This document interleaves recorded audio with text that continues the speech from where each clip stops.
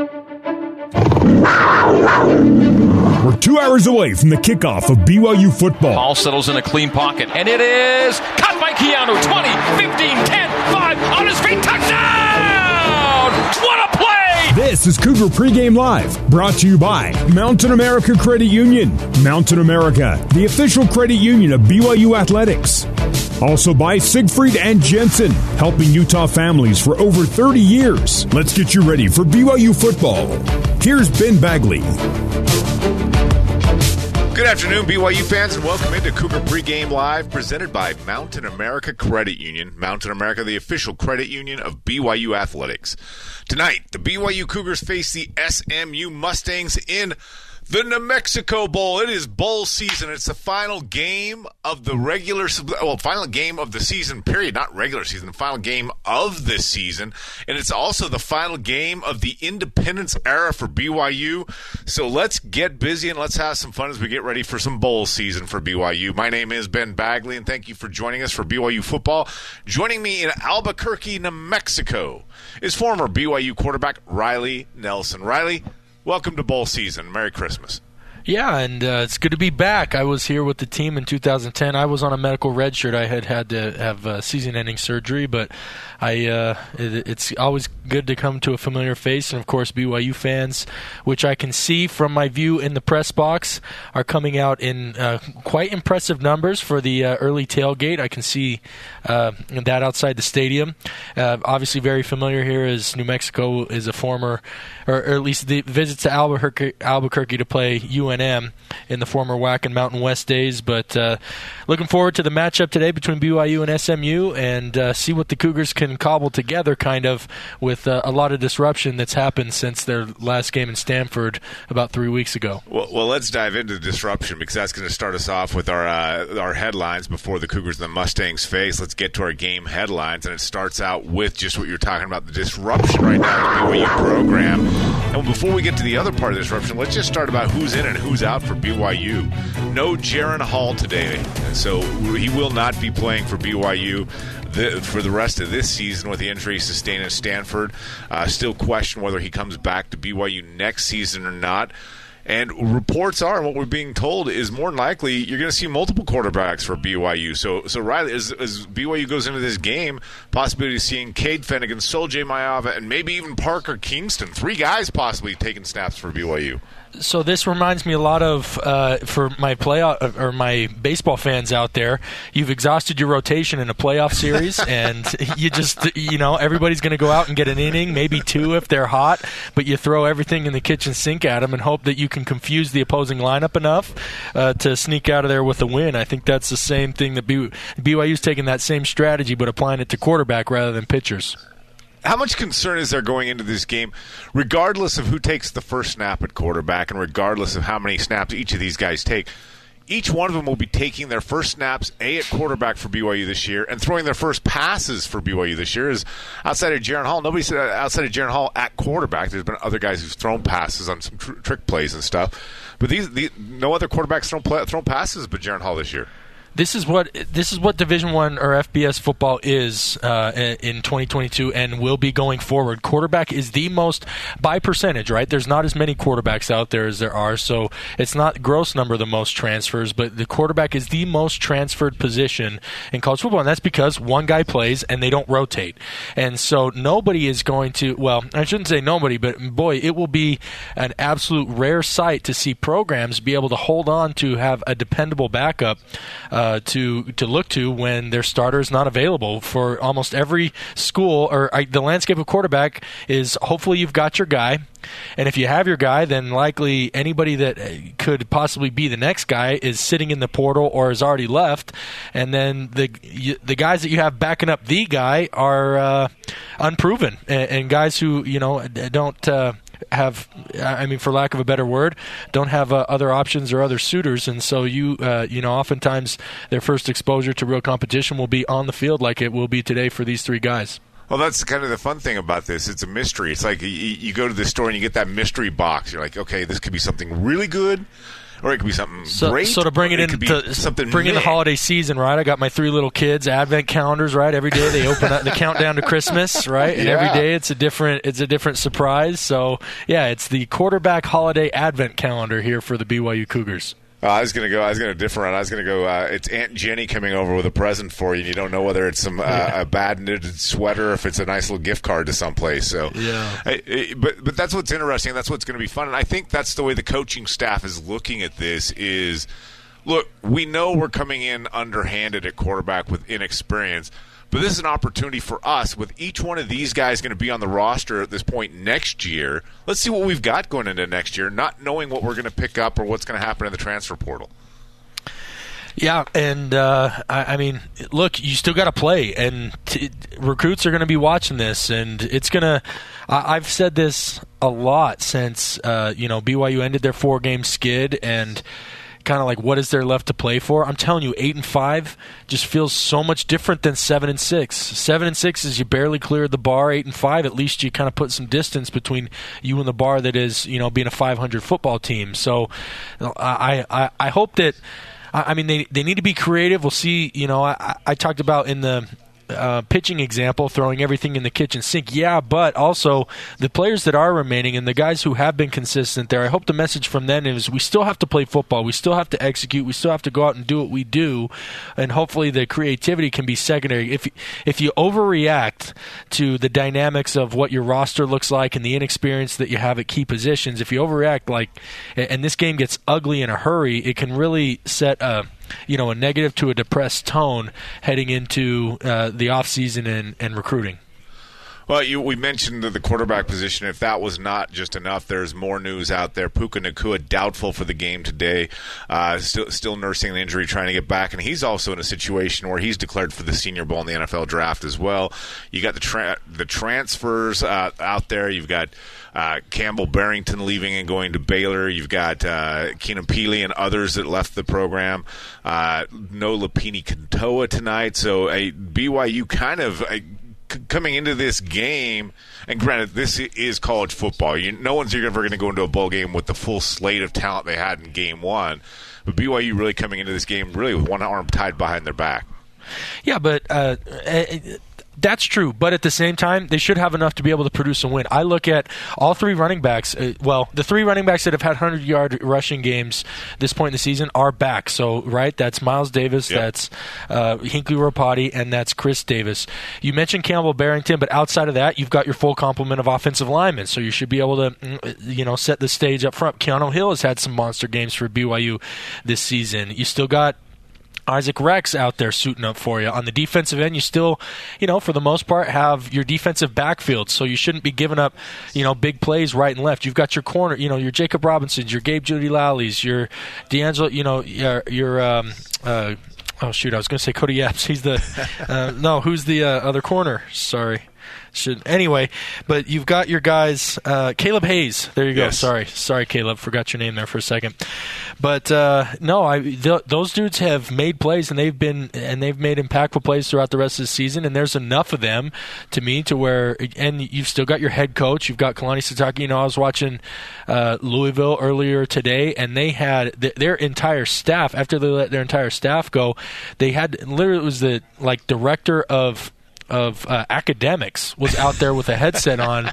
The guy who makes sure guys are eligible and going to class, he was out there on the sideline giving signals. So while they've had some of their regulars drop, the cupboard is not absolutely bare for BYU, and I hope they come ready to play because SMU is going to pose a really stiff challenge. Well, BYU is not the only team that comes into this game shorthanded. SMU is going to be without Rashee Rice, who is the nation's leading wide receiver. This guy's an amazing talent. He'll be playing in the NFL next season. He's been playing most of the season with a broken toe, I believe since October, and has decided to kind of, hey, let's not play the bowl game. Let's get healthy. Let's get ready for the Senior Bowl in the NFL draft. Also without their most experienced offensive lineman in Jalen Thomas. So SMU also coming into this game a little banged up. You mentioned another part of this, who's in, who's out. You look at the diminished coaching staff with the changes on the BYU staff. On the defensive end, you got Kalani and you got Gennaro Guilford as the two kind of guys that were here at the end of the season that are going to be here in the bowl game, but those guys have been out recruiting. Kalani's talked about how him and Gennaro have been out on the recruiting trail. So Jan Jorgensen, a defensive analyst, wow, talking's hard. Gavin Fowler, a GA, have been really kind of running defensive practices and getting the game plan ready for the bowl game.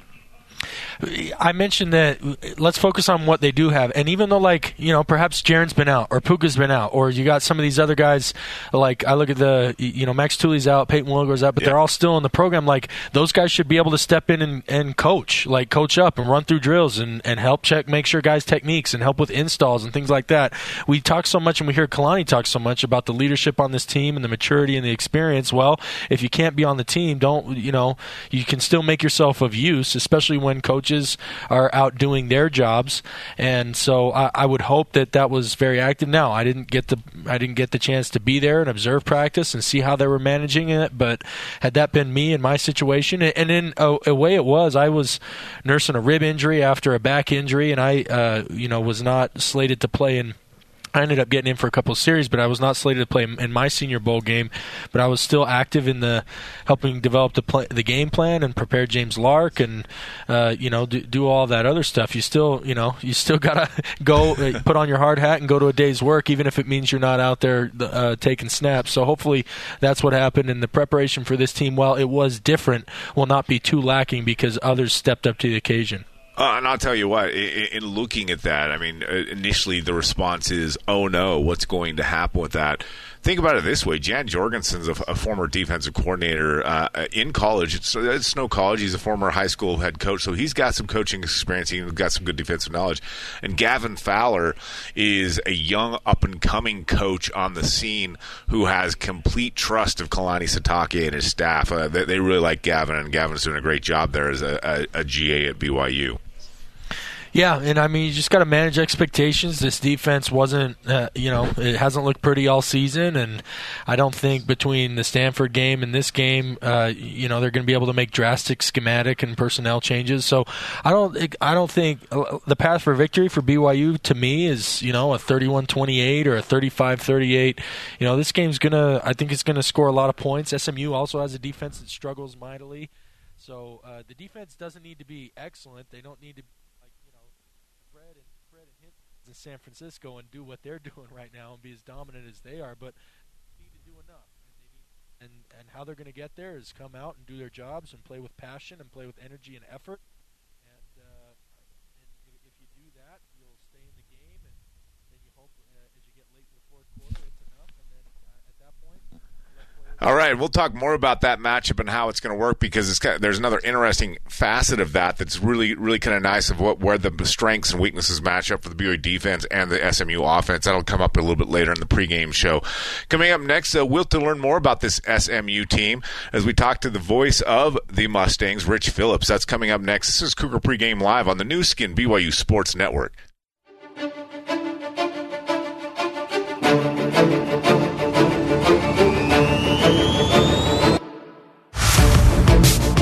This is Cougar Pregame Live on the new Skin BYU Sports Network. Alongside Riley Nelson, here's Ben Bagley. Cougar Pregame Live is presented by Mountain America Credit Union. Earlier this week, I got a chance to sit down with the voice of the SMU Mustangs, Rich Phillips. I began the conversation with Rich talking about the history of the BYU SMU series with the Miracle Bowl, as Cougar fans remembered, or as SMU fans remembered, the Holiday Bowl. As I asked Rich what SMU fans remember about that game, and that's where the conversation began. Unfortunately, it's pretty memorable for SMU fans, too. The BYU scoring 21 in the last 2:33, I think it was. People haven't forgotten it. I think people forgot about the two meetings when we were both members of the WAC, I guess it was, there in the 90s. I think 1980 kind of sticks in people's minds a little bit more. Does that history help or hurt this bowl game?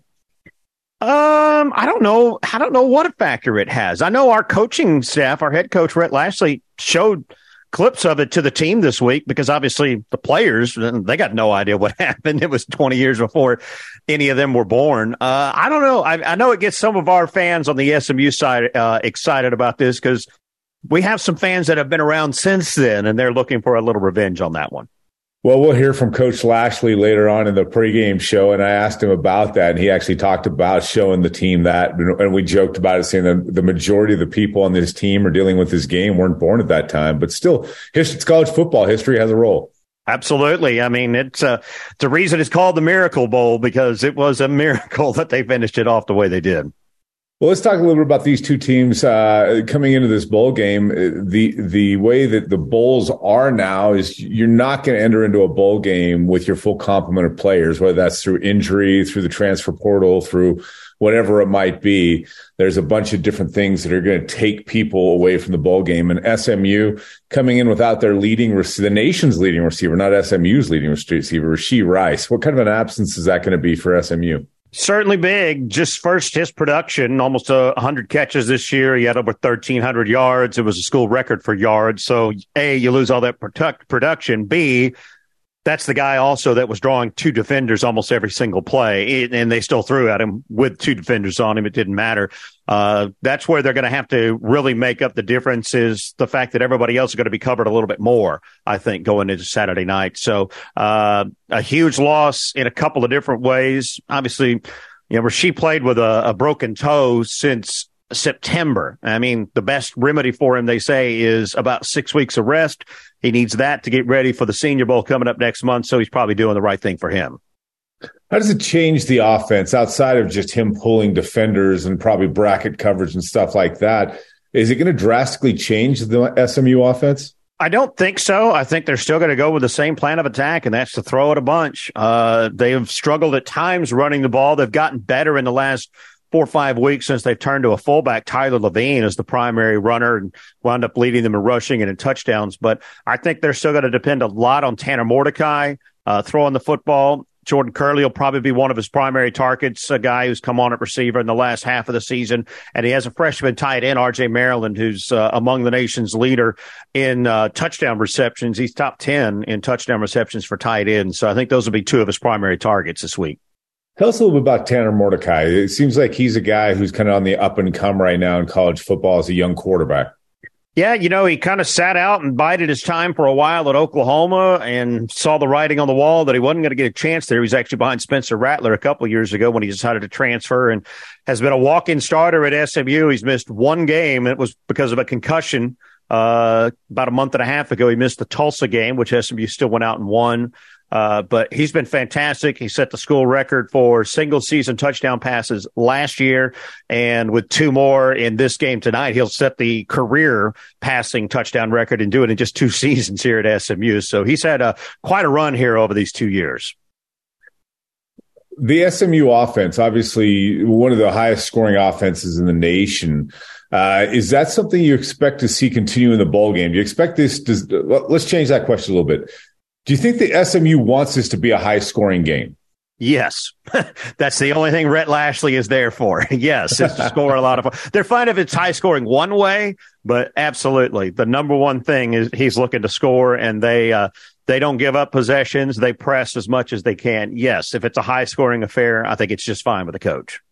How's the SMU defense prepared for this game with the question mark over Jaron Hall, whether he was playing or not?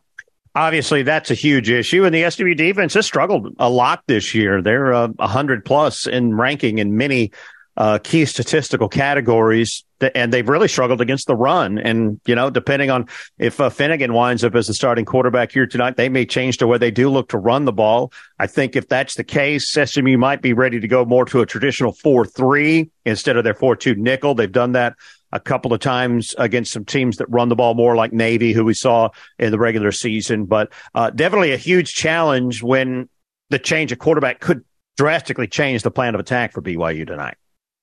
On the defensive side for SMU, who are some standout guys that fans watching the game should watch out for tonight? Elijah Chapman at defensive tackle has really come on the last few weeks. He's one of the strongest. Well, he might be the strongest guy we've ever seen here at SMU in the offseason. He did top of the NFL combine type numbers with 42 reps at 225 on the bench press. So he's very strong, good run plugger in the middle there. On the edge, Nelson Paul has led them in sacks and in tackles for loss. And then Jimmy Phillips is a guy who's one of these 60-year players due to the COVID bonus year a lot of guys have gotten. He's the leading tackler. He's been very active this season. Has really come on the last 2 years and been a key part of the defense. And while their secondary gives up a lot, they've been making big plays of late. Brandon Crossley, the latest, who made an interception that sealed their win against Memphis in the regular season finale. So they do have a few guys that can make some plays back there in the secondary. How much is the defense talked about? I mean, BYU, regardless of who's a quarterback, the one constant throughout the season when he's been on the field has been Puka Nacua and his ability to make plays. Has there been any talk about the way that SMU's looking at kind of maybe containing Puka, whether that's through the fly sweeps or whether that be through making some catches downfield? Yeah, obviously he's going to be their key focus for their secondary on him. I would look for Crossley, who plays in that nickel role, Brian Massey, who's one of their safeties. They press up to the line a lot, and certainly on those fly sweeps, I think they'll be looking to try to set an edge. Jimmy Phillips does a lot of that too at linebacker. He'll be a guy that you'll see out on the edge that will try to slow things down like that. For BYU fans that aren't familiar with SMU and head coach Rhett Lashlee, tell us a little bit about Coach Lashlee and how his personality is infused into this team. Well, he was here prior to being named head coach. When Sonny Dykes came here to take the job in 2018, he brought Rhett along as his offensive coordinator and had the first year they were okay. The second year was the year they started off 8-0, ended up in the top 25 for the first time since the mid-'80s. And then Rhett got the offensive coordinator's job at Miami, where he was in 20 and in 21. And then, as soon as we caught wind that Sonny was looking at going across town to TCU in a very odd move last November, SMU administration really turned to Rhett Lashlee pretty quick. They really liked him when he was here. He's got a great offensive plan, I think. I mean, he was drawing up the offense when he was the offensive coordinator here, and he's doing the same now. His personality is to go for it. It's to press and to press hard, and he wants to score a lot. I don't think he's turning his back on the defense, but obviously offense is his focus, and the players really seem to have gravitated to him right away. About half the roster kind of knew him from before.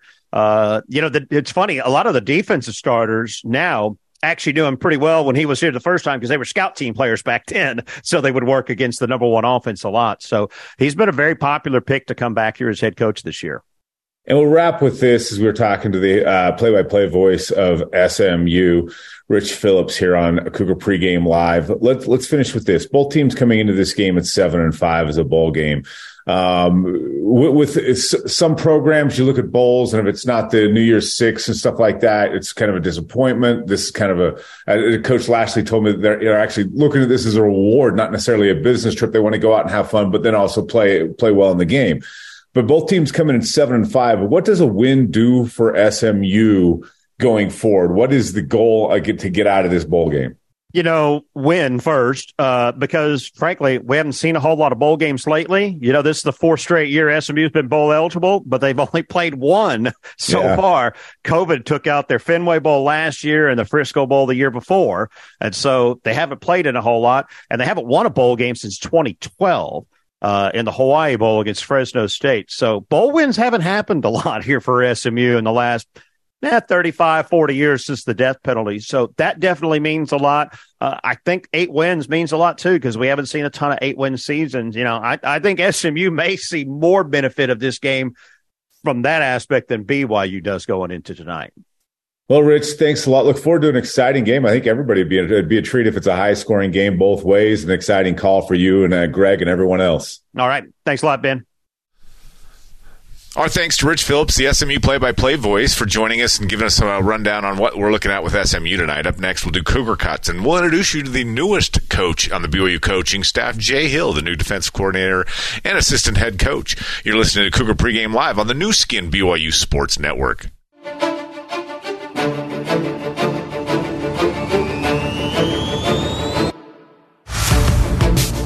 This is Cougar Pregame Live on the new skin BYU Sports Network. Alongside Riley Nelson, here's Ben Bagley. Cougar Pregame Live is presented by Mountain America Credit Union. It's time for Cougar Cuts, but before we get to Cougar Cuts, let's pause 10 seconds for station identification along the new skin BYU Sports Network. BYU Radio, 107.9 FM KUMT Randolph, KBYU FM HD2 Provo, and Sirius XM Channel 143. A special edition of Cougar Cuts today on Cougar Pregame Live as we introduce you to the former Weber State head coach Jay Hill, who is now BYU's new defense coordinator and associate head coach. The former Utah player and coach talks about his opportunity and how wearing blue isn't that big of a stretch right now. I am super, super excited to be here at BYU. It's kind of weird to come back. Kalani mentioned I grew up in Lehigh. My parents went to BYU. I grew up a BYU fan. I remember as a child going to football games in Lavelle Edwards Stadium. I remember going to basketball games regularly. I remember having posters of BYU players in my room hanging up. So it's kind of weird how life brings you full circle. Football in the state of Utah is something that's always been super exciting to me. Having played at Utah, coached now at Weber State, it's always been my passion. It's something I'm excited about. I know this is a place where we can play high-level football. They've done it consistently through Kalani's career. That was something very intriguing to me. I'm excited to just see what this can become because I think the sky's the limit. Riley, the hire of Jay Hill applauded almost nationwide as far as a great hire for BYU. Your thoughts as Jay Hill takes over the defense and the associate head coach duties for BYU? I'm as excited as anybody, but I'll just caution BYU fans out there, take time, give him time. He comes in at a time that's the biggest transition in program in BYU athletics history, going from independence into the Big 12, and it doesn't matter how good of a schemer he is, it doesn't matter how good of a recruiter he is. Bottom line is it's going to take time and seasons and, iterate, and this got made, almost popular, made fun of kind of with the Philadelphia 76ers, but it's a process, right? That's game by game, week by week. Yep. Yeah, game by game, week by week, practice by practice. And if there's, any two guys that I could maybe handpick to lead this BYU football program through that process, it would be the combination of Kalani Sitake and Jay Hill. And one of the reasons, last comment, is one of my favorite things is I think they have such complementary skill sets and personalities and approaches to the game that complementary style will pay major dividends for BYU over the next 5 years and beyond. Yeah, I covered both of them when they were up on up on the Kyle Whittingham staff at the University of Utah, and both of them, you're right, they complement each other really well. And Jay is he's a motivator of men. I mean, he pushes his players hard, but he has the respect of his players. So I'm excited to see what he's doing. And you always talk about trust the process, but part of that process, and it doesn't count for anything, but you always talk about winning the press conference. I'll tell you what, as far as what Coach Hill wants his defense to look like, he won the press conference just by what he said when he says it's all about making adjustments and being aggressive. I've never been a guy that sits back and wants to bleed a slow death. That is not me. I refuse to do that. I will blitz. I will put every guy at the line of scrimmage rather than just sit there and let people pound us. So that's not my philosophy. Now, you got to have the right guys to do that. But that's where the attacking comes in, is we will try to get them in second, third and long situations, put them in situations where they got to throw the ball on third and long, and then that's usually when people make a lot of mistakes. We try to confuse quarterbacks with our coverage, blitzes, the different things that they have to see. Some quarterbacks don't mind playing against drop 8, and some quarterbacks hate being blitzed, and others don't mind being blitzed, but they hate throwing into coverage. And you have to do a good job of going in and assessing who you're playing. And if you don't have the ability to be multiple and all those things that you just mentioned, then I think it gets hard to be elite. Just the fact that Jay Hill's talking about running an aggressive, a confusing, not wanting to bleed a slow death. I think BYU fans all over listening to that was just like, yes. Yeah, and keep in mind, I see what I didn't hear that. What I heard is we are going to scout our opponent better than, to the best of our ability, better than we ever have before, and we're going to bring the scheme out that is going to be most effective against that opponent. So that was actually the part that stuck out to me. Is it's like, what is the quarterback like? What's most effective against the scheme that they run? And that's what I hope for. I just don't believe that in today's college football you can kind of look, it was a great run that John Wooden had at UCLA, right? And it was made famous that he'd never watched film of the opponent. It was all about what we do, and if we go out and, well, yeah, when you've got such a recruiting advantage and talent that you can kind of gap your competition, well, that's not the way of the world, and that's not the way it's going to be in the Big 12.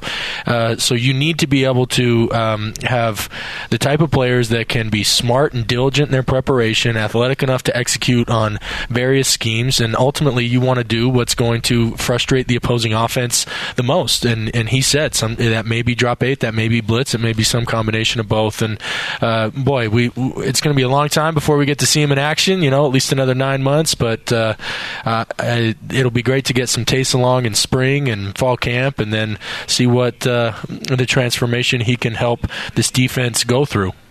It's a busy time right now in BYU athletics, Riley. Right now, up in Spokane, the BYU women currently tied with top-ranked Gonzaga women's team, opening up WCC play 34-34, that game in the third quarter. BYU and Utah men's basketball just about to tip off as well, and we're getting ready for a bowl game. So if you're bored as a BYU fan, that's a you problem, not a BYU problem. So we'll keep you up to date on all the scores going on as we go throughout Cougar Pregame Live, and I'm sure Greg and Riley will have updates throughout the game as well on the basketball game. Coming up next, we'll talk. Jason Shepard sits down with defensive lineman John Nelson. More Cougar Pregame Live after this on the new skin BYU Sports Network.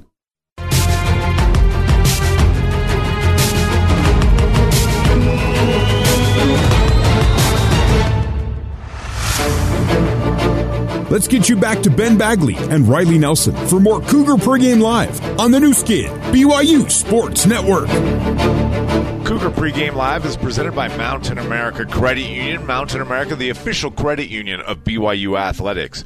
Defensive lineman John Nelson has come into his own this year on the BYU defense. He has 17 tackles, 4 tackles for loss, and 2 sacks, and he'll be a key today for the BYU Cougars against a potent SMU offense. He sat down earlier this week with Jason Shepard.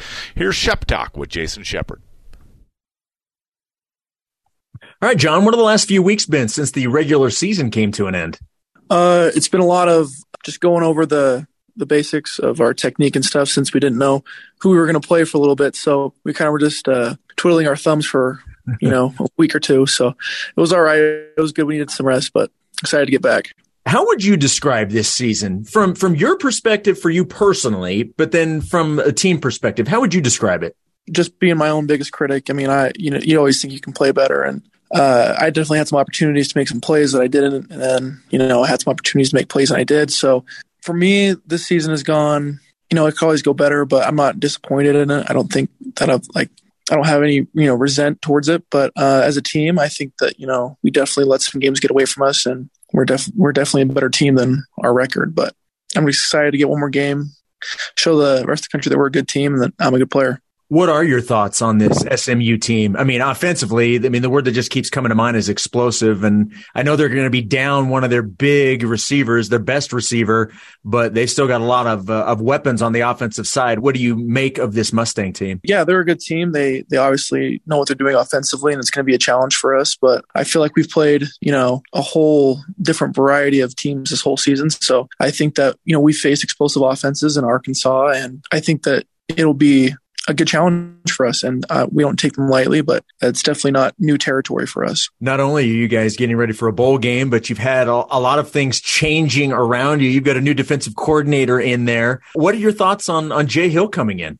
Yeah, he's a really good coach. I mean, you look at what he's done with Weber. He was the coach there for 9 years, and he's been to 6 playoffs out of the last 7 years. And they're a really good team. They played Utah State this year and beat them 28-7. I mean, Utah State scored 20 points on us, so that should say something about their defense. And he recruited me in high school. He's a real good coach, and he knows how to get guys to be committed and knows how to run a defense. Having had the experience of being recruited by him before, you obviously have familiarity that way. What type of conversations have you had? Has he had a chance to go individually and talk with everybody, or is it more just addressing the team, the defensive side? How has that been? It's been a little interesting because he's running around trying to get to know people, trying to get things figured out as far as, the other coaching, and he coaches the safeties right now. So he's been coaching them, and he addresses the defense sometimes. So I haven't really talked to him for in depth about anything, but we've talked a little bit, but nothing more than a couple minutes. Realizing that the majority of the influence is going to take place in spring ball and next year,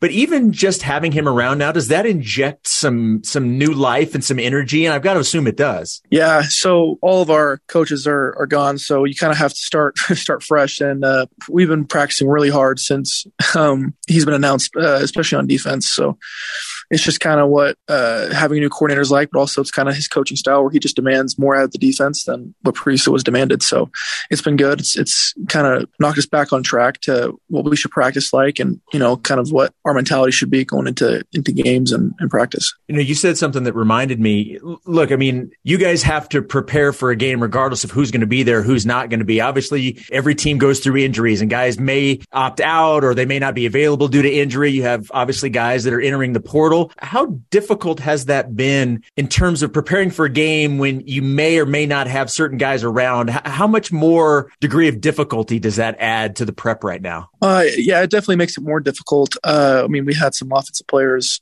say that they're not going to play, and that doesn't really affect me personally on defense. I mean, I know Keenan hit the portal and he wasn't going to play anyway. So as far as right now, at least my own personal world of what we're dealing with on defense, but it hasn't really changed. But it definitely makes us think, we got to have more effort on defense because people might not be playing. So it just kind of makes us take it more serious. You know what I mean? This is a game that obviously you guys want to win. You want to win every game. With this being the last game before you head into the offseason, does it make it a little bit more like we want to make sure we end the season on a high note? Do you guys take it that way?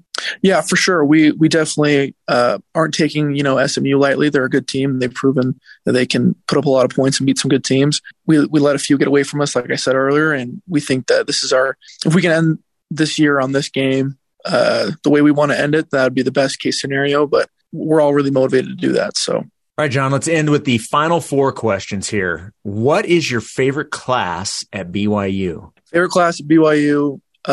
Probably sports performance psychology with Tom Golightly. Shout out to Tom. There you go. Very nice. Okay, now this is in general. Which is better, the book or the movie? Ooh, I like movies because you can see it going on. And you're done in 2 hours versus having to read a book that could take you days. Yeah, I know. I think it's always better to see something than to imagine it, my personal opinion. Okay. What's the first thing you would buy if you inherited $1 million today? First thing I would buy, I'd buy a Ford Raptor. Oh, very specific. Why that specific vehicle? Because I've always wanted a truck, and Ford Raptors are really cool.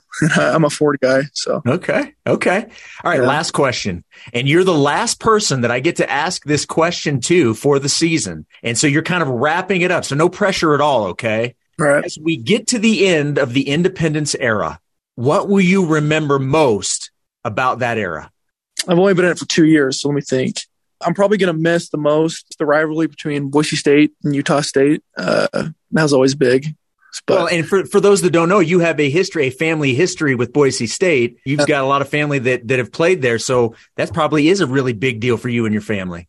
Yeah, it was good to beat those guys at Boise, but hopefully, I mean, I want to keep playing them, but I mean, it may not be in the cards, but I'll miss those battles between Boise State and BYU and the Hail Marys and the 7-6 games and the Puka Nakua toe drag and all those great memories. So I'll miss that, and I'll miss going to the East Coast. So I appreciate the time. Thank you so much for taking a few minutes. Good luck in the bowl game. Enjoy Albuquerque and come home with the dub. Appreciate it. Thanks. We'll do.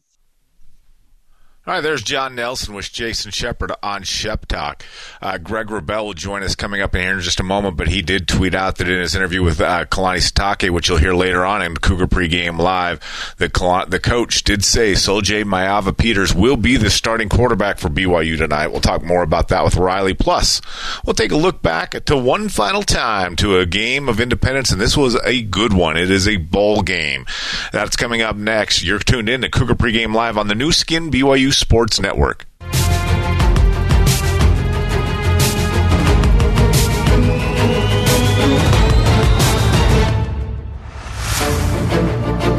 Let's get you back to Ben Bagley and Riley Nelson for more Cougar Pregame Live on the new Skin BYU Sports Network. Welcome back to Cougar Pregame Live, presented by Mountain America Credit Union, and we look back to the best wins of Independence. Ben Bagley and Riley Nelson here with you, and this one's a special one. We look back to the 2012 Poinsettia Bowl, BYU versus San Diego State, and BYU gets the win. Just look back, December 20th, 2012, Qualcomm Stadium in San Diego, California. Always remember this as, and most BYU fans do, it's the KVN game, a game where the offense struggled.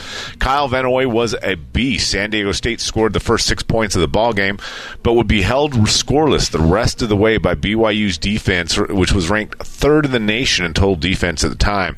Kyle Van Noy finished the game with 2 TDs on defense, not 1, 2. In the fourth quarter, including a pick six and a forced fumble that he recovered in the end zone for a TD. The win was also the final game of for Ziggy Ansah as a BYU Cougar. He would be the 5th overall selection in the NFL draft in the following year by the Detroit Lions. Here's ESPN with the play-by-play as we look back to the Poinsettia Bowl. The former conference mates, San Diego State and BYU, gather again in the San Diego County Credit Union Poinsettia Bowl. Aztecs block them up, but the short pass is intercepted by Ezekiel Ziggy Ansah. San Diego State for the 3rd straight possession starts inside their own 5. Dingwell hit as he throws, loose football, recovered for a touchdown by Kyle Van Noy. BYU leads. This is Williams for the first offensive touchdown of the game. And the Cougars have flipped the script in the fourth quarter. Van Noy and Ansah. Now Van Noy drops in coverage. Dingwell pressured, has to heave it out of the end zone into the hands of Kyle Van Noy. Touchdown. Dingwell's pass is intercepted. A dominant performance by Kyle Van Noy and the BYU defense, and they win it 23-6 tonight in San Diego. There it is, the Kyle Van Noy game. BYU's win over San Diego State in the Poinsettia Bowl in 2012. Riley, in that game, the legend of Kyle Van Noy wasn't born; it was solidified. Yeah, I mean, it had already started earlier that season against Ole Miss when, he kind of, on a smaller scale, he did similar thing. But that was fitting. That obviously that was my final bowl game, and so I remember a lot about it and coming into it. San Diego State was also a top 20 defense, and they were the best defense coming out of the Mountain West, and it was a home game for them. We were playing in their home stadium, even though it was a bowl game, and so it was looking to be a defensive matchup going into that game, but you never expected, to get the production that you got out of the BYU defense, and especially Kyle Van Noy. But Kyle and Ziggy, you mentioned Ziggy, and not to be forgotten, really we felt like we would have a lot of success lining those two dudes up on the same side. So we lined them up in the boundary, and Ziggy attracted a lot of attention, or Kyle did, and so they kind of traded back and forth having plays. And then just a lot of other great players. Danny Sorensen was on that team. Wona Kavanga, Brandon Ogletree anchored the middle. It was fitting that to cap off that 2012 season that, in my opinion, the best defense in BYU program history was that 2012 defense, and it was only fitting that they were the ones to come through and produce a win in the bowl game of their final game together as a defense. And here's to one last win in Independence tonight against SMU in the New Mexico Bowl. Riley, before we're going to talk to Greg Wrubell in here in just a second, we'll go deep into it here in a second with Greg. But just real quick, your reaction. Greg tweeted out a few minutes ago, and we'll hear it in the interview coming up a little bit later with Kalani Sitake. Soljay Maiava getting the start for BYU today. Yep, super curious to see what they have in store for their game plan. I think Soljay's been in the program a long time. He's been patiently waiting. I know he's taken a couple of snaps. I believe all of them have been kneel downs at the end of games. But he's a kid who I know has been anxious to prove what he can got, and he's credit him. He's stuck around at BYU for multiple years without getting any reps or really any recognition of climbing up the depth chart, and so I'm excited for him to get his opportunity, see what he has in store. All right, we'll get more on him starting and the other guys that are in and out, including Puka Nacua, coming up in just a second as we visit with the voice Greg Wrubell. Cougar Pregame Live continues next on the new skin BYU Sports Network.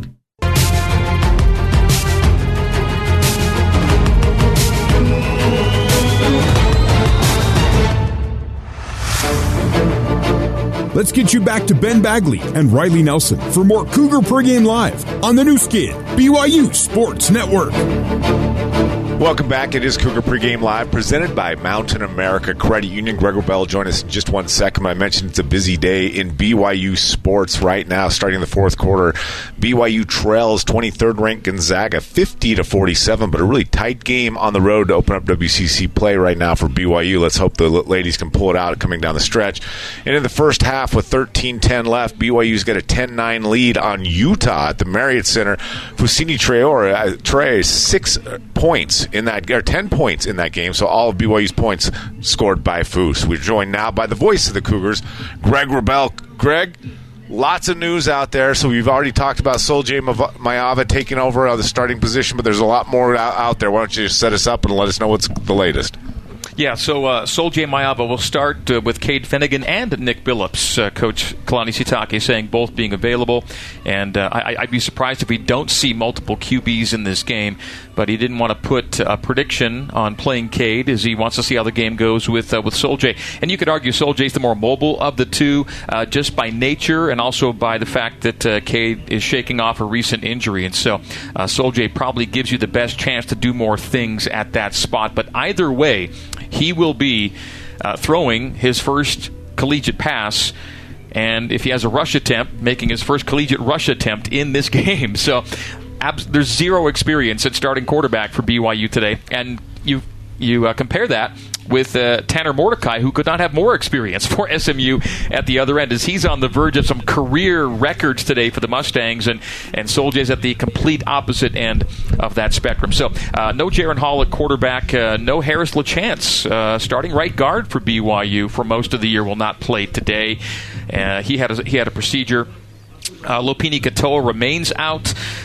Puka Nakua, the other big story, Ben Puka is not out there for warm-ups, and in coach's words, it looks like a no-go for Puka.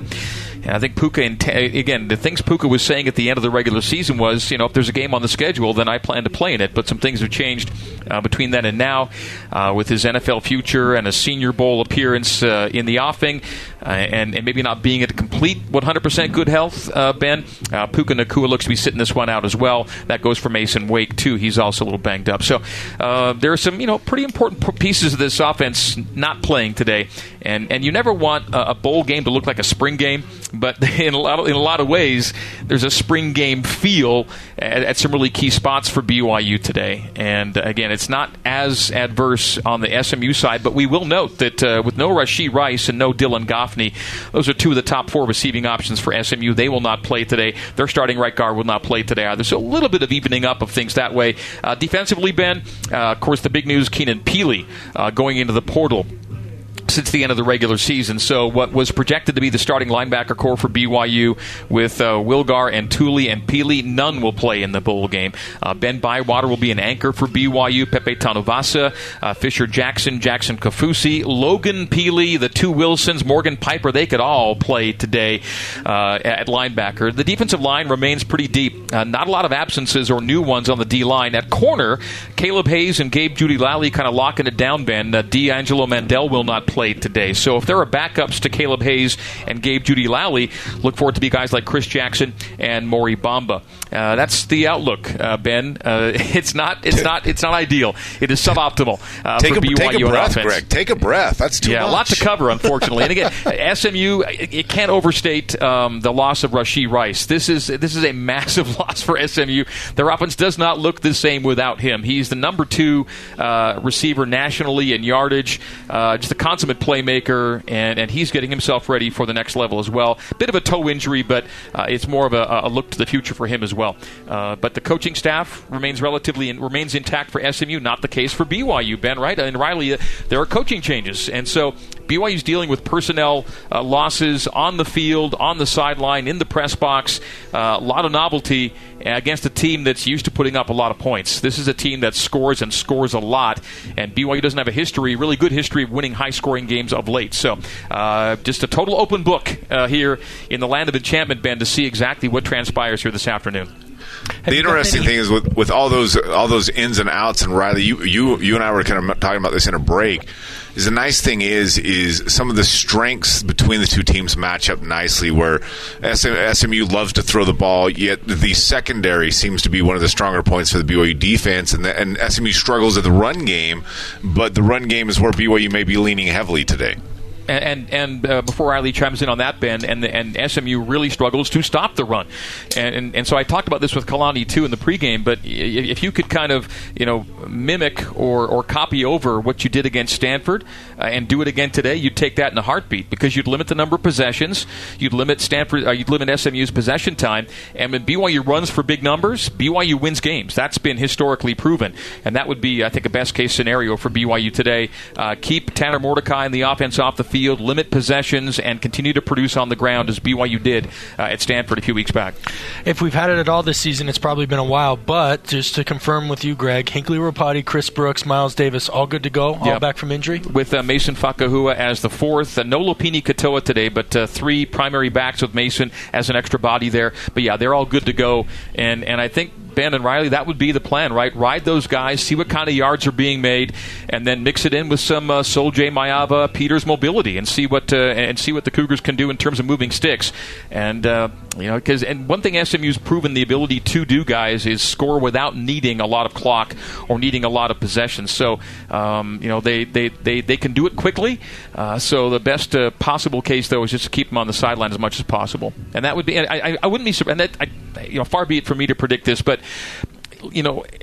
is it too soon to go late in play clocks in a game like today? No. When the weather's cold and the quarterback is new, I think you try and find every possible advantage. Of your coaching staff, you try and find every possible advantage to win a game, guys. And if that means getting late snaps early in the game, you're trying to get a W.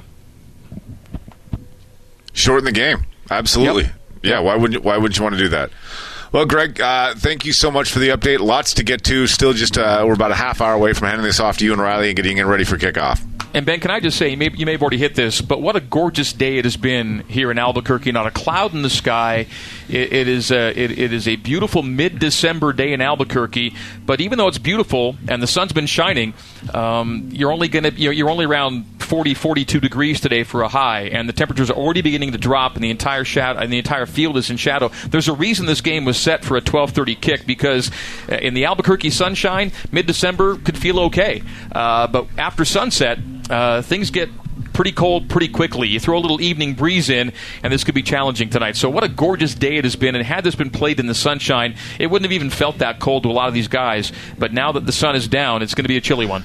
Well, that's a good tease ahead to having Mitch Juergens on next, as he'll be on the sidelines dealing with the elements. Thank you, Ben. Thanks, Greg. And thanks, Riley. Hey, coming up next, Mitch Juergens does join me. He's on the other side, but first let's pause 10 seconds. This is Cougar Pregame Live on the new Skin BYU Sports Network.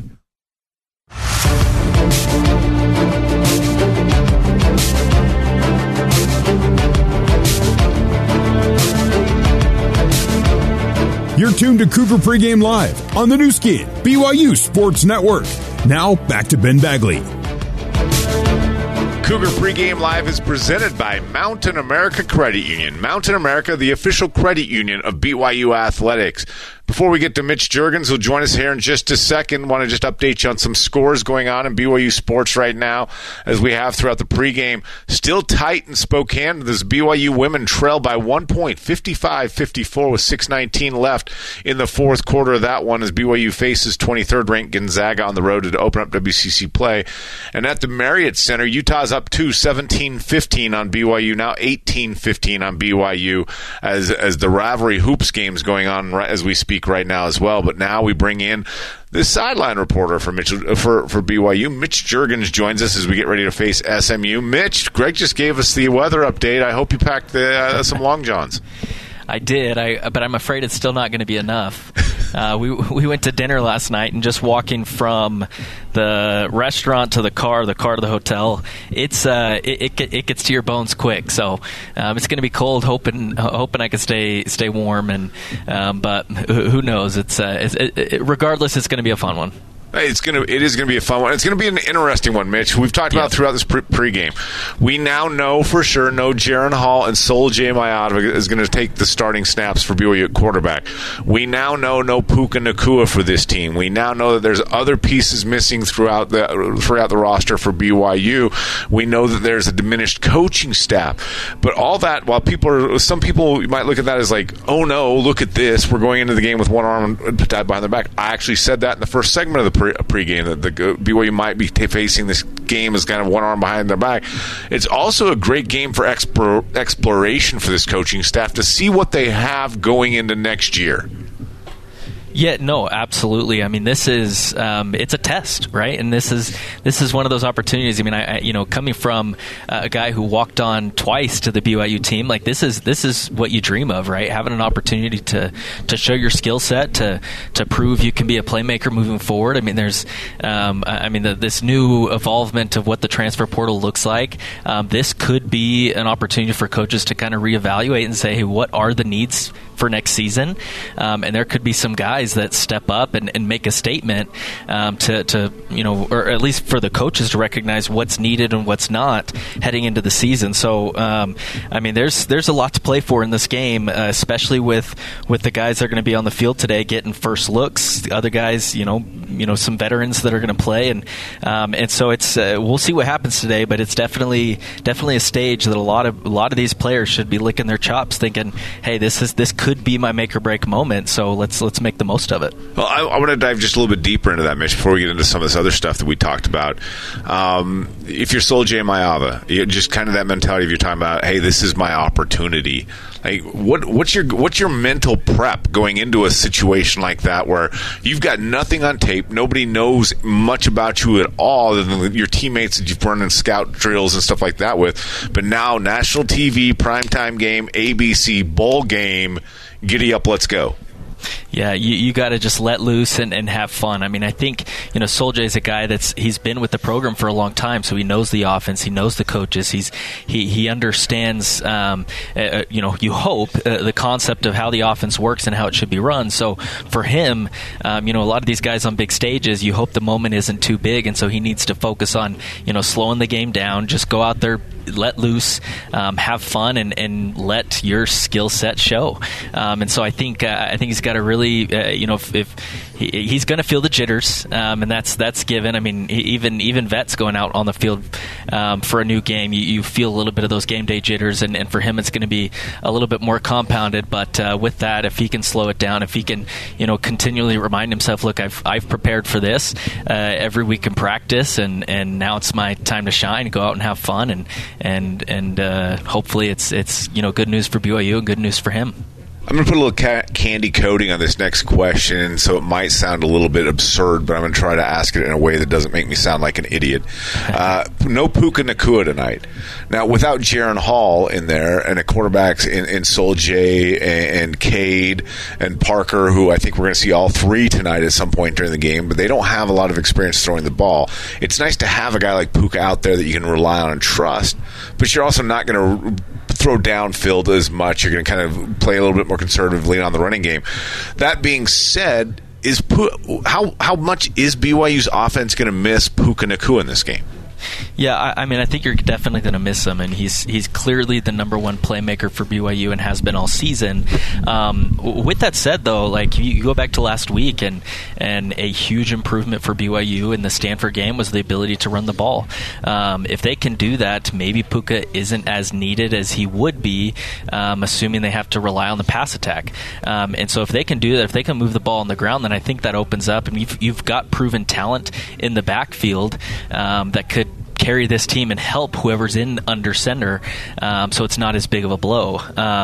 What this also could mean, though, is either in Puka's absence, somebody has to step up, which we have seen in the past, right? Keanu Hill, Braden Cosper, Chase Roberts, I mean, they've all had flashes of greatness, and so I think for this coaching staff specifically is instead of keying in on one person, making sure like you've got to find a guy to fill Puka's shoes, spread the ball around, get the ball to your playmakers, mix it up, and I think I mean, BYU's gotten to this point. They've missed some, or they've played some games without Puka Nacua before, so this isn't something that's new. What will be new is obviously no Jaron Hall, but you've got enough guys around you and enough experience that hopefully you can rely on that talent to help a guy who's getting his first career snaps at the collegiate level to make that not as big of an adjustment as it needs to be. Well, and you said something interesting there that I want to circle back on is this offense all season long, the two guys that have gotten a lot of the shine is Jaron and Puka. But in games where they've been needed, whether it's Keanu, you said Braden, Miles Davis, Christopher Brooks, I mean, there's a long list of players who've come in, stepped up in big-time moments. That's got to help BYU going into this game, knowing that, hey, these two guys, our A guys are out, but our B-plus guys are pretty darn good and have proven they've done it before. Oh, yeah, and they've got the reps. I mean, they're not going out there a first time thinking, hey, how are we going to fill the gap? Because they've done it before, and so I don't expect anything new here. Yes, it's a blow having those two playmakers not on the field, but BYU has the depth on offense that it shouldn't be felt as much because you can rely on those guys. One guy you didn't mention, Hinkley Ropati. I mean, the list can go on and on. Isaac Rex. You've got quite a bit of talent there, and I don't see too many issues with the playmakers. Now, the question is, can the quarterback get them the ball? Get them, is the timing right? Is there a good connection finding windows? Things like that will be the question that we'll be watching. But they've got the weapons around them, and we'll see how it gets delivered to them. Well, one thing we do know about tonight's game, Mitch, is it'll be a learning experience for all of us. I think the unknown is exciting to me. I want to see what BYU can do in a situation like this without some of their A guys. Yeah, absolutely. Again, going back to my first comment, this is the test. This is the opportunity, the stage for people to shine or not. And if they are looking for spots to take in the upcoming season as BYU heads to the Big 12 and competition gets a lot stiffer, this is the stage to do that. All right, Mitch, stay warm out there and look forward to a good broadcast with some great reports from the sideline. Appreciate it. Thanks, Ben. On the other side, Rhett Lashley, the head coach of the SMU Mustangs. You'll hear my conversation with him. That's next. That's next on Cougar Pregame Live on the new Skin BYU Sports Network.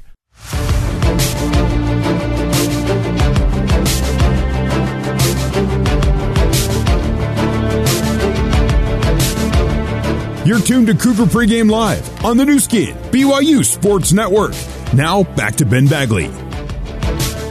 Cougar Pregame Live is presented by Mountain America Credit Union. We're getting you ready for BYU and SMU in the New Mexico Bowl. Earlier this week, I talked to the head coach of the Mustangs, Rhett Lashley. I began the conversation with Coach Lashley asking what his reaction was when it was announced his team was heading to the New Mexico Bowl to face BYU.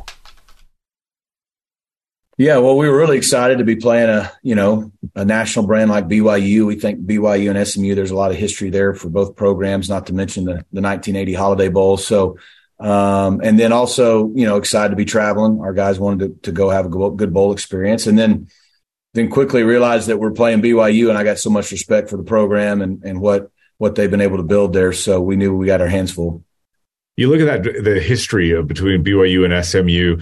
A lot of that history is ancient history as far as BYU and SMU college goes. But how does that carry over? Like you weren't ever here. I wasn't here. Kalani wasn't here. But there's still that history. How much does that play into a game like this?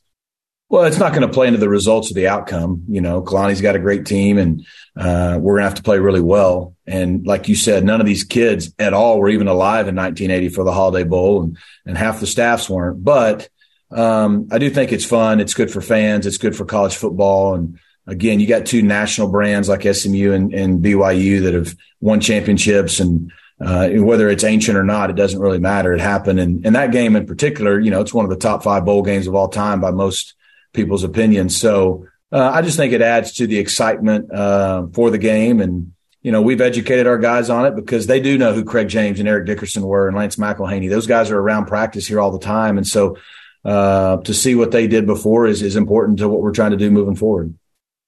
You talk about two proud programs in both BYU and SMU, finishing the season at 7-5 apiece. Now, a lot of coaches don't go into a season saying 7-5 is the goal that we're shooting for, but both teams coming off, I mean, both teams ended the season on a high note for the most part. Where would you say your program's at right now mentally going into the bowl game?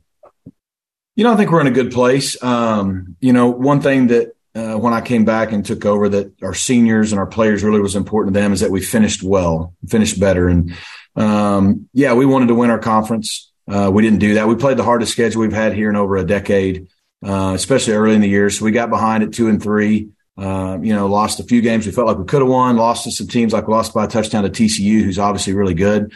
But our guys battled, and, we still finished fourth in our league. We were 5-3 in the league. It's only the second time since joining the league we won 5 or more games in the league.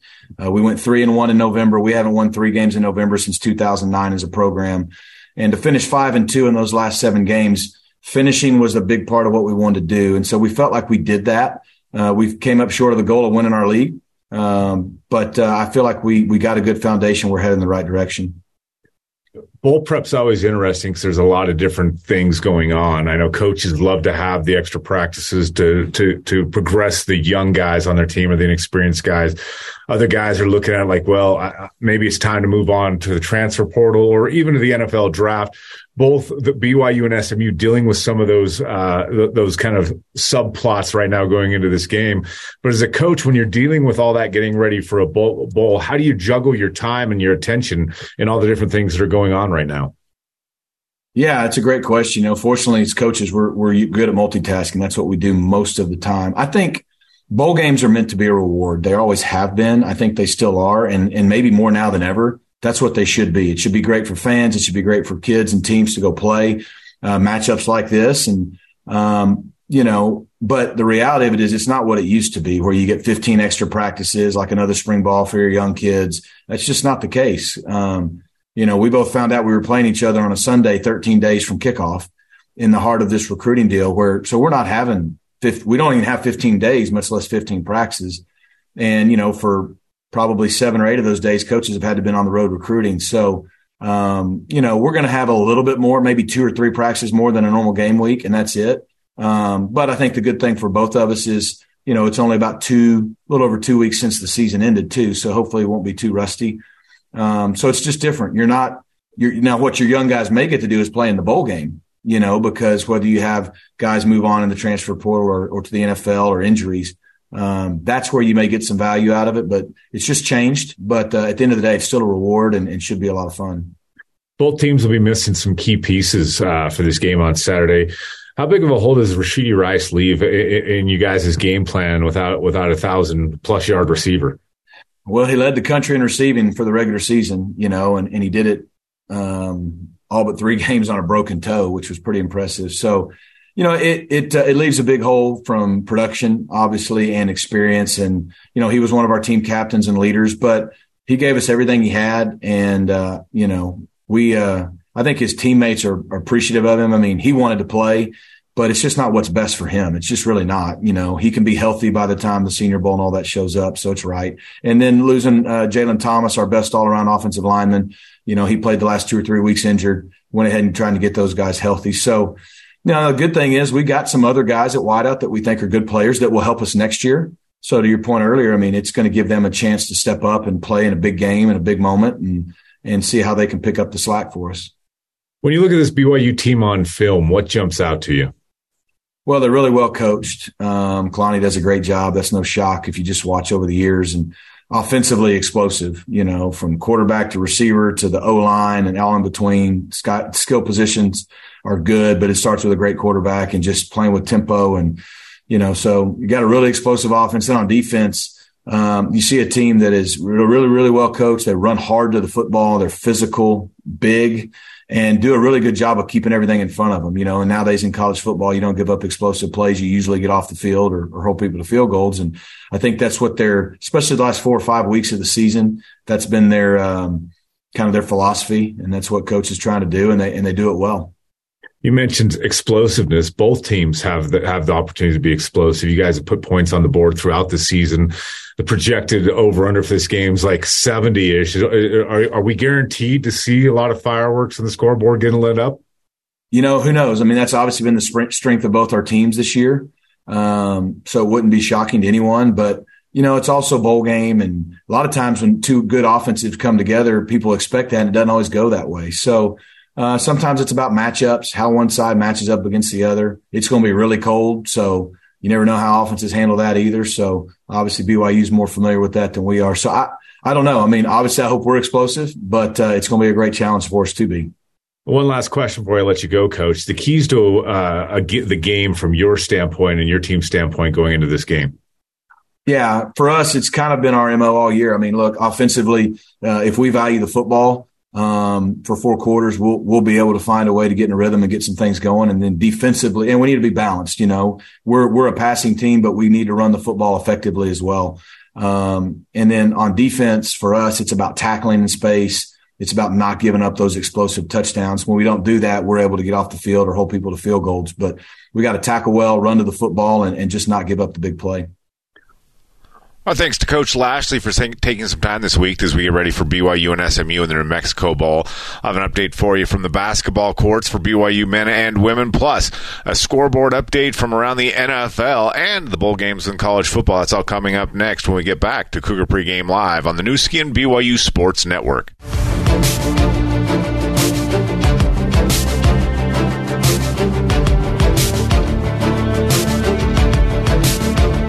You're tuned to Cougar Pregame Live on the Nu Skin BYU Sports Network. Now, back to Ben Bagley. It's the final segment of Cougar Pregame Live presented by Mountain America Credit Union. Just to get you up to date on some BYU hoop scores, the BYU women fell 67-58 to the 23rd-ranked Gonzaga Bulldogs to open up WCC play. Lauren Gustin led the Cougars with 20 points and 13 rebounds. And at the Marriott Center right now in a rivalry matchup with 2 minutes left in the first half, BYU's up 32-28 with Rudy Williams leading the Cougars with 12 points. That's going to wrap things up for Cougar Pregame Live. Coming up next, it's the Zions Bank Cougar Pregame Coaches Show with Greg Wrubell and Kalani Sitake. You're listening to BYU Football on the Nu Skin BYU Sports Network.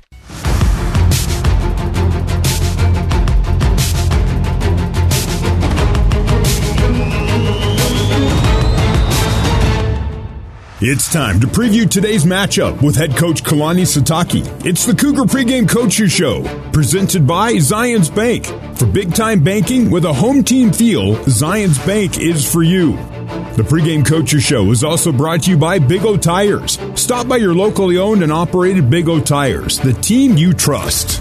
Let's rejoin Riley Nelson and the voice of the Cougars, Greg Wrubell. Good evening, Cougar football fans. For the final time in 2022, BYU hits the gridiron. It's the New Mexico Bowl, pitting the 7-5 Cougars and the 7-5 Mustangs of Brigham Young University. It's their 4th all-time meeting, but the first in a quarter century.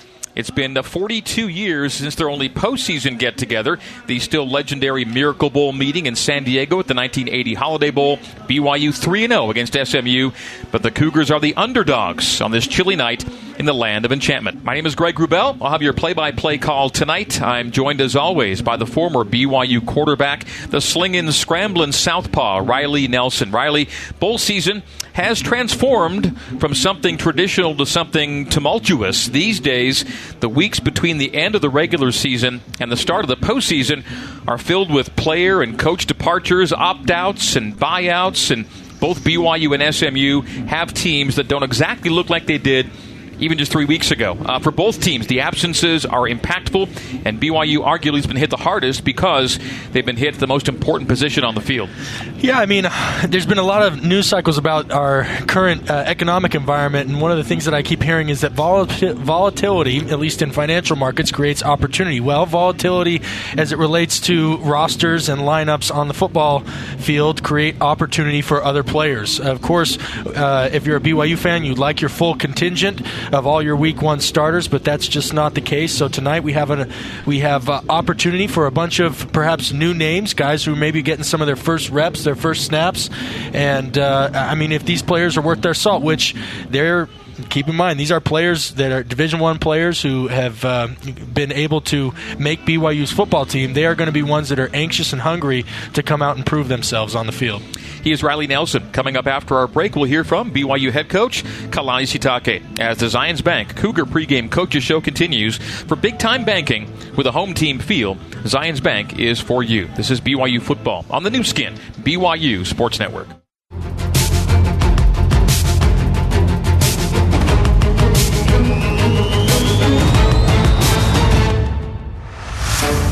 The Cougar Pregame Coaches Show continues. Once again, here's the voice of the Cougars, Greg Wrubell. We are live inside University Stadium in Albuquerque, New Mexico, a venue BYU used to visit with regularity. As a former colleague of the New Mexico Lobos in the WAC and Mountain West Conferences, BYU's last trip here came in BYU's last ever bowl game as a Mountain West Conference member. It was the 2010 New Mexico Bowl, a game that saw BYU defeat UTEP by a score of 52-24. That game ushered in BYU's era of independence, an era that draws to a close on this very night. For BYU head coach Kalani Sitake, it's his sixth bowl game and the third that he will coach without the starting quarterback who ended the regular season as the starter. And in our pregame conversation brought to you by Zions Bank for big-time banking with a home team feel, Zions Bank is for you. The coach talks about breaking in a new QB in another bowl game. Yeah, I mean, that's not my favorite, but we'll just have to go with it. And I've been pleased with the way the guys practice. So, looking at Soljay, Nick, and Cade, I feel really good about all of them. So, A-Rod's done a great job with the game plan. Let's see how it works today. Someone's got to get the first snaps. Who do you plan to start at quarterback? Yeah, we'll probably start off with Soljay, the first snaps, and then, we'll see how it goes from there. We're ready to play all three if we need to. But, I'll kind of wait and see how the game goes, and also see how our run game goes, and how we're doing as with the pass game. So, all that being said, we want to put points on the board, and we're not afraid to use more than one quarterback. Looking at the top two guys, what are the specific skill sets of Soljay and Cade, and how might they differ from one another? Well, I think it's a little bit difficult for Cade. He's overcoming some injuries that he suffered an ankle injury a few weeks ago, and so I think he's much better now than he has been, but that kind of have factored into the competition. But we feel good about where we're at with, like I said, we feel good about all three of those guys, and right now we feel Soljay's the best one to take the first snaps, but be ready just in case we play all three. When the regular season ended, Puka said he intended to play in the bowl game. What is the situation today? Yeah, we'll see if he wants to do the pregame warm-up and everything, but it doesn't look good right now for his health. I know that he's got some things coming up in the near future and decisions to make, but looks like a no-go for Puka. Back to Jaron for a second, who's not playing a quarterback today. How soon do you need to know on what he wants to do moving forward to help your offseason? I know this is more of a bowl game conversation, but how far in the future is that decision? I think the main thing is for him to get the right decision that he feels 100% comfortable with, and when he does that, then I think the time is right. I'm not going to force him. I think the earlier the better for us, but he knows that, and I just want to make sure that he makes the right decision for him and his family, and obviously for us. Okay, you mentioned run game. No Pini today, right? Lopini Katoa? Yeah, no Lopini. He's not ready to go, but feel good about Chris and feel good about Hinckley and what we saw from the last game. Also know that Miles and Mason could get in the mix as well. If you had the same kind of production from the Stanford game, would you take that right now? Well, of course, yeah. And I'll take the W. So whatever it takes to win the game, that's what we're going to try to do. But I'm really excited about some of the guys that are going to get their opportunities tonight. And then that's on all three phases. We'll see some new bodies out there, and we'll rotate some guys this will be a lot of their first time tasting the field, and so away we go. Let's go have some fun and see what we can get done. Is the smart thing to do to lean on the running backs with guys who have not taken snaps for you yet at quarterback, though? Well, I mean, and the guys that haven't really thrown the ball, I think from what I've seen in practice, I think they'll be fine. I'm not worried about them throwing the ball. I just want to make sure that we put them in the best position for them to throw their best balls, and that's what we're going to focus on right now. And like I said, there's no tendency, so we can use all three in different situations. Probably a little deeper at D-line right now than at linebacker with Keenan now leaving. So how do you feel you shape up defensively? Yeah, I think defensively we'll be fine. I think the D-line will do well, and we got some guys that are healthy now. Obviously, there's some guys that are still banged up, but they're willing to just put it on the line and try to gut through it. But I feel good about all those guys, and we'll see how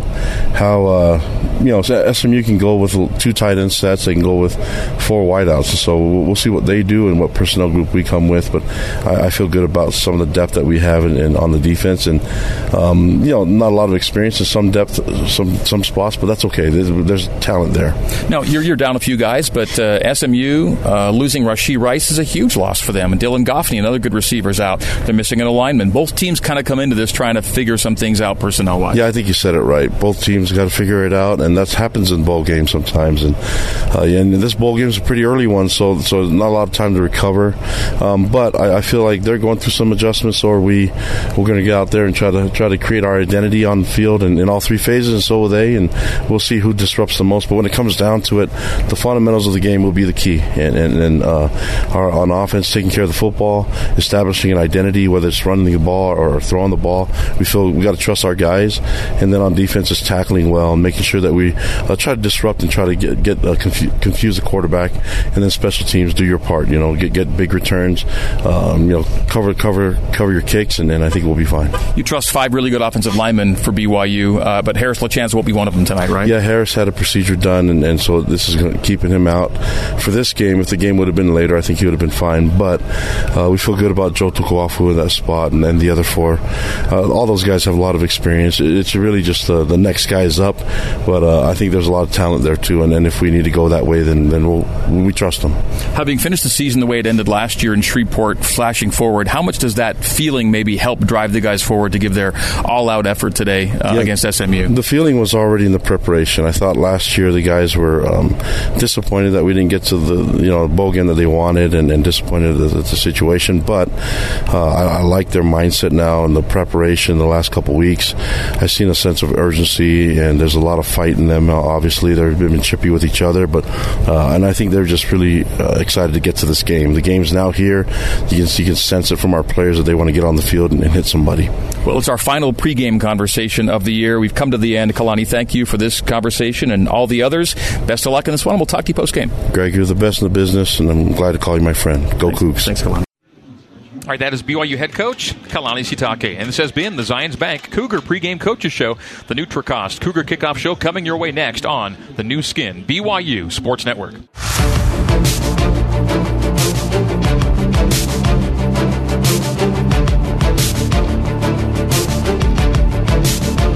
Kickoff is just around the corner. You're listening to the NutriCost Cougar Kickoff Show. NutriCost, the official supplement provider of BYU Athletics. The Cougar Kickoff Show is also brought to you by Bailey's Moving. We move with you every step of the way since 1952. Also by BYU Creamery, the classic BYU tradition. Have a scoop today. Let's head live to the Built Bar broadcast booth. Alongside Riley Nelson, here's the voice of the Cougars, Greg Wrubell. Hello, good evening once again, Cougar Nation. Welcome back inside University Stadium in Albuquerque, New Mexico. For the New Mexico Bowl, BYU and SMU, 2 teams looking for their 8th win of the season to end this season. This is the NutriCost Cougar Kickoff Show, presented by NutriCost, the official supplement provider of BYU Athletics. Greg Wrubell, Riley Nelson with you in the broadcast booth. Former BYU wide receiver Mitchell Juergens joining us from the sidelines and in the Zions Bank end zone for big-time banking with a home team feel. Zions Bank is for you. Our scoreboard host, Ben Bagley. Our booth engineers, Michael Wimmer and Barry Squires. Spotter, Sean Firmage. Coordinating producer, Terry South. Control board operators, Adam Woodall and Sean O'Neill. Our statisticians, Ralph Sokolowski, Rhett Putnam, and Paul Morrison. Our broadcast intern is Shyler Johnson. And you are tuned to us on the new skin, BYU Sports Network. Well, Riley, it's tough to overstate just how shorthanded BYU is going to be here today. Quarterbacks who've never thrown a ball for BYU and haven't taken a snap in 2 years, they're in the play. Top wide receivers are out. BYU short on running backs, short on offensive linemen, short on tight ends. No Keenan Peely, no Peyton Wilgar, no Max Tooley, no D'Angelo Mandel. Defensive coaches and 2 of 3 coordinators are gone. Yes, SMU has a few key absences as well, but the Mustangs are missing far fewer pieces. This game has the potential to be one of 2 things. A masterclass in making do by BYU, or a game in which BYU maybe doesn't have enough horses or enough ammunition to return fire. We, of course, hope it's the former instead of the latter, because there are different ways to win a ball game, and we saw that just 3 weeks ago when BYU just ran the heck out of the ball and beat Stanford. I like that lead-in to help our listeners and all of us out there as Cougar fans and Cougar Nation to acknowledge the reality of the situation for this BYU football program coming into the game. But the reality is crazier things have happened in athletics, and when you can you should cherish, as an old has-been, right, who's 10 years removed from the last time he was able to don a helmet here for BYU, every opportunity to compete is precious. And I hope that Coach Sitake, along with the senior, not just seniors, but the leadership and veteran leadership on this team, have helped pass that on, who, even though they might not be the ones suiting up, have passed that on to the guys who are getting, in some cases, their first opportunity, or maybe getting their first real opportunity after only getting, tastes and morsels along the way. So come out, compete. You never know what can happen. Do your job, trust your teammate to do his, and 42 years ago there was a Miracle Bowl. Now the circumstances were a little bit different. I think if BYU, with how shorthanded they are today, were to pull one out, I think Miracle Bowl Junior could be appropriate if BYU were able to architect a win here today. Yeah, different kind of miracle. We'll have more of the NutriCost Cougar Kickoff Show straight ahead, but before the break, we remind you to go to BigOTires.com and make an appointment at one of 50 locally owned and operated Utah locations. Big O Tires, the team you trust. The NutriCost Cougar Kickoff Show continues after this, live from University Stadium in Albuquerque, New Mexico, on the new skin BYU Sports Network.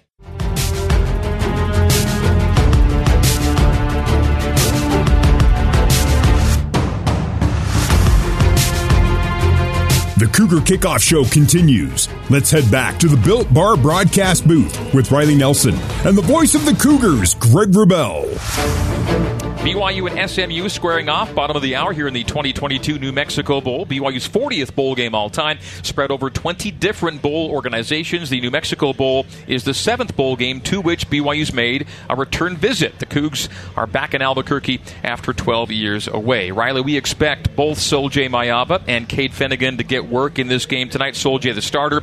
And as much as we anticipate a run-heavy attack from BYU, there will come times when the quarterback has to make a play, like really make a play. And while we have no exposure to Sol-Jay in true game environments, we did see what Cade Fennegan could do in an impressive cameo for Boise State against BYU 2 years ago. He will be the backup, though, to Sol-Jay, who is the more mobile of the two tonight. Quarterback mobility is it's the great eraser, right? It takes a lot of pressure out of the other 10 positions on the field, to especially the guys up front, to execute perfectly. If a quarterback can have some escapability and keep his eyes downfield, and not even keep his eyes downfield, turn negative plays into, even if they're modest, positive plays, or, of course, the electric scramble around and find someone down the field for 40 yards.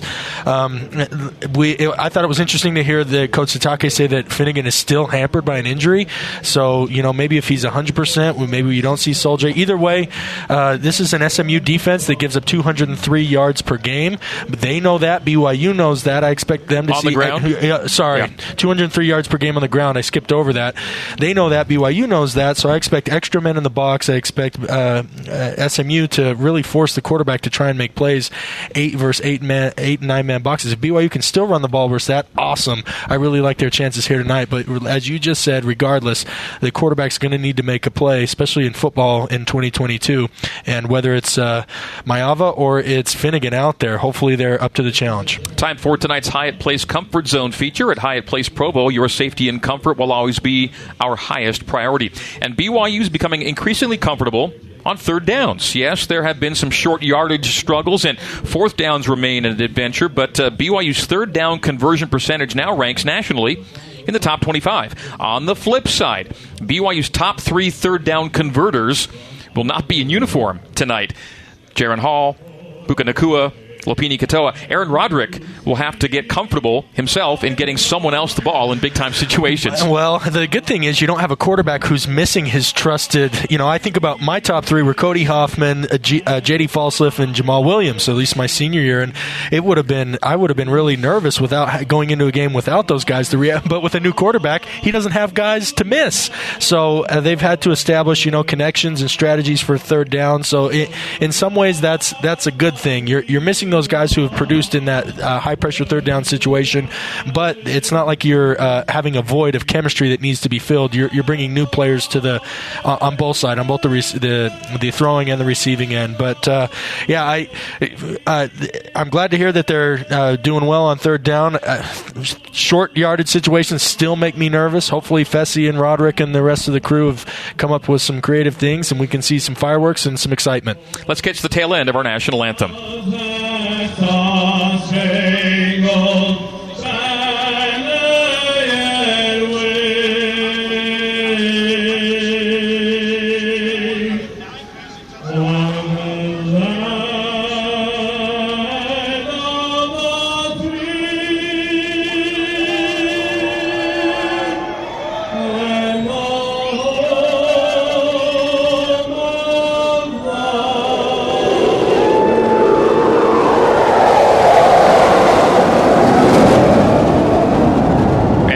Kirtland Air Force Base here in town. A flyover to end our national anthem at the New Mexico Bowl. We are back with more of the NutriCost Cougar Kickoff Show live from University Stadium in Albuquerque, New Mexico, right after this on the new skin, BYU Sports Network.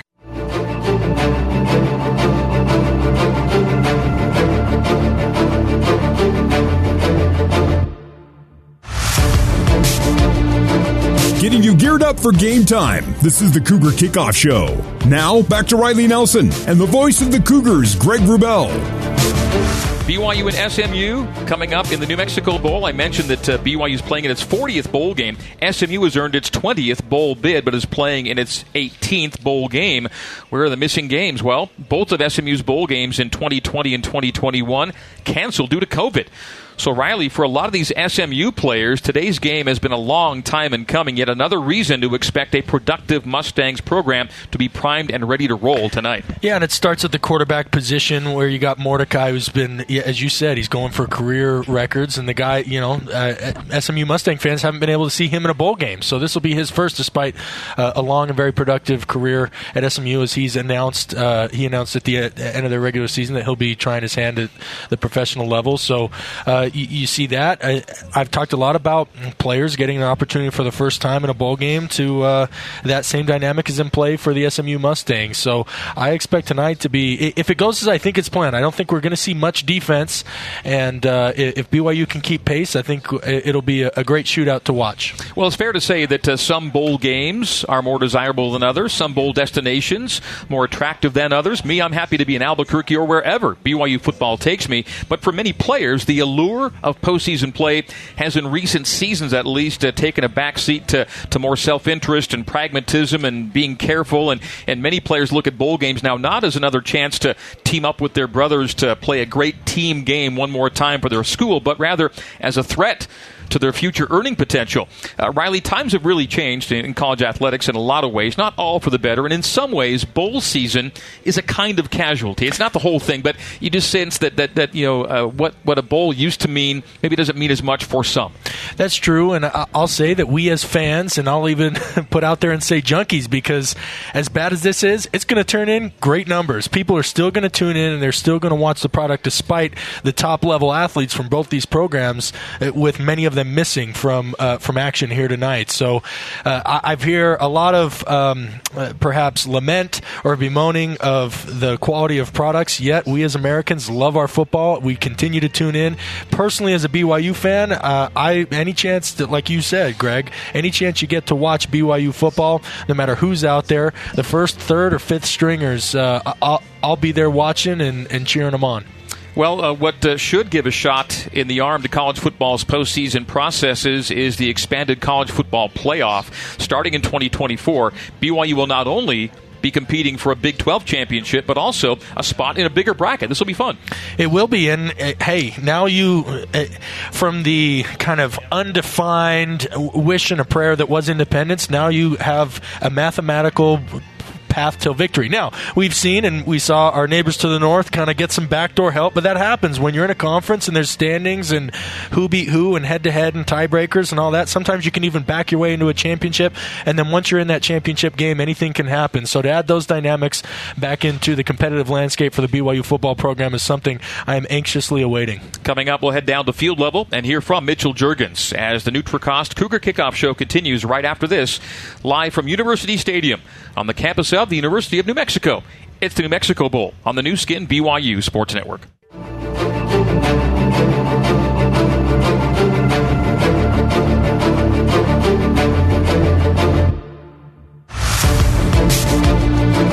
Getting you geared up for game time. This is the Cougar Kickoff Show.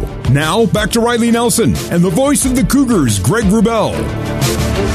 BYU and SMU moments away here in Albuquerque. We're coming to you live from University Stadium on the campus of the University of New Mexico, the home of the Lobos, tonight welcoming the Cougars and Mustangs on the first full weekend of college football's postseason. Tonight's game draws to a close. BYU's era of independence. 12 seasons of going it alone.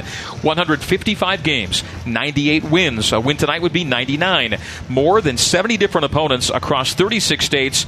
55 games and 25 wins against P5 foes. Riley, the independence era was a sort of dress rehearsal for conference expansion, and now the Big 12 has come calling. And what the last 12 seasons have done are prepare the Cougars for the P5 battles ahead. I cannot wait for next season to get here. Neither can I, Greg, and I'm going to preach caution to every BYU fan in my side. It is going to take time. Contrary to the most optimistic fan base every offseason in the world, which is the BYU fan base, making the jump will be a serious undertaking, but Coach Sitake and crew, along with his players, are up to the task, and I can't wait to see him get started. Down now to field level and former BYU wide receiver Mitchell Juergens. Mitch reporting from the Zions Bank end zone for big-time banking with a home team feel. Zions Bank is for you. And Mitch, 1 year ago, you were trying to survive the wind and the rain in Shreveport, Louisiana, as BYU lost to UAB in the Independence Bowl, and it was hard to find a silver lining on that gray day.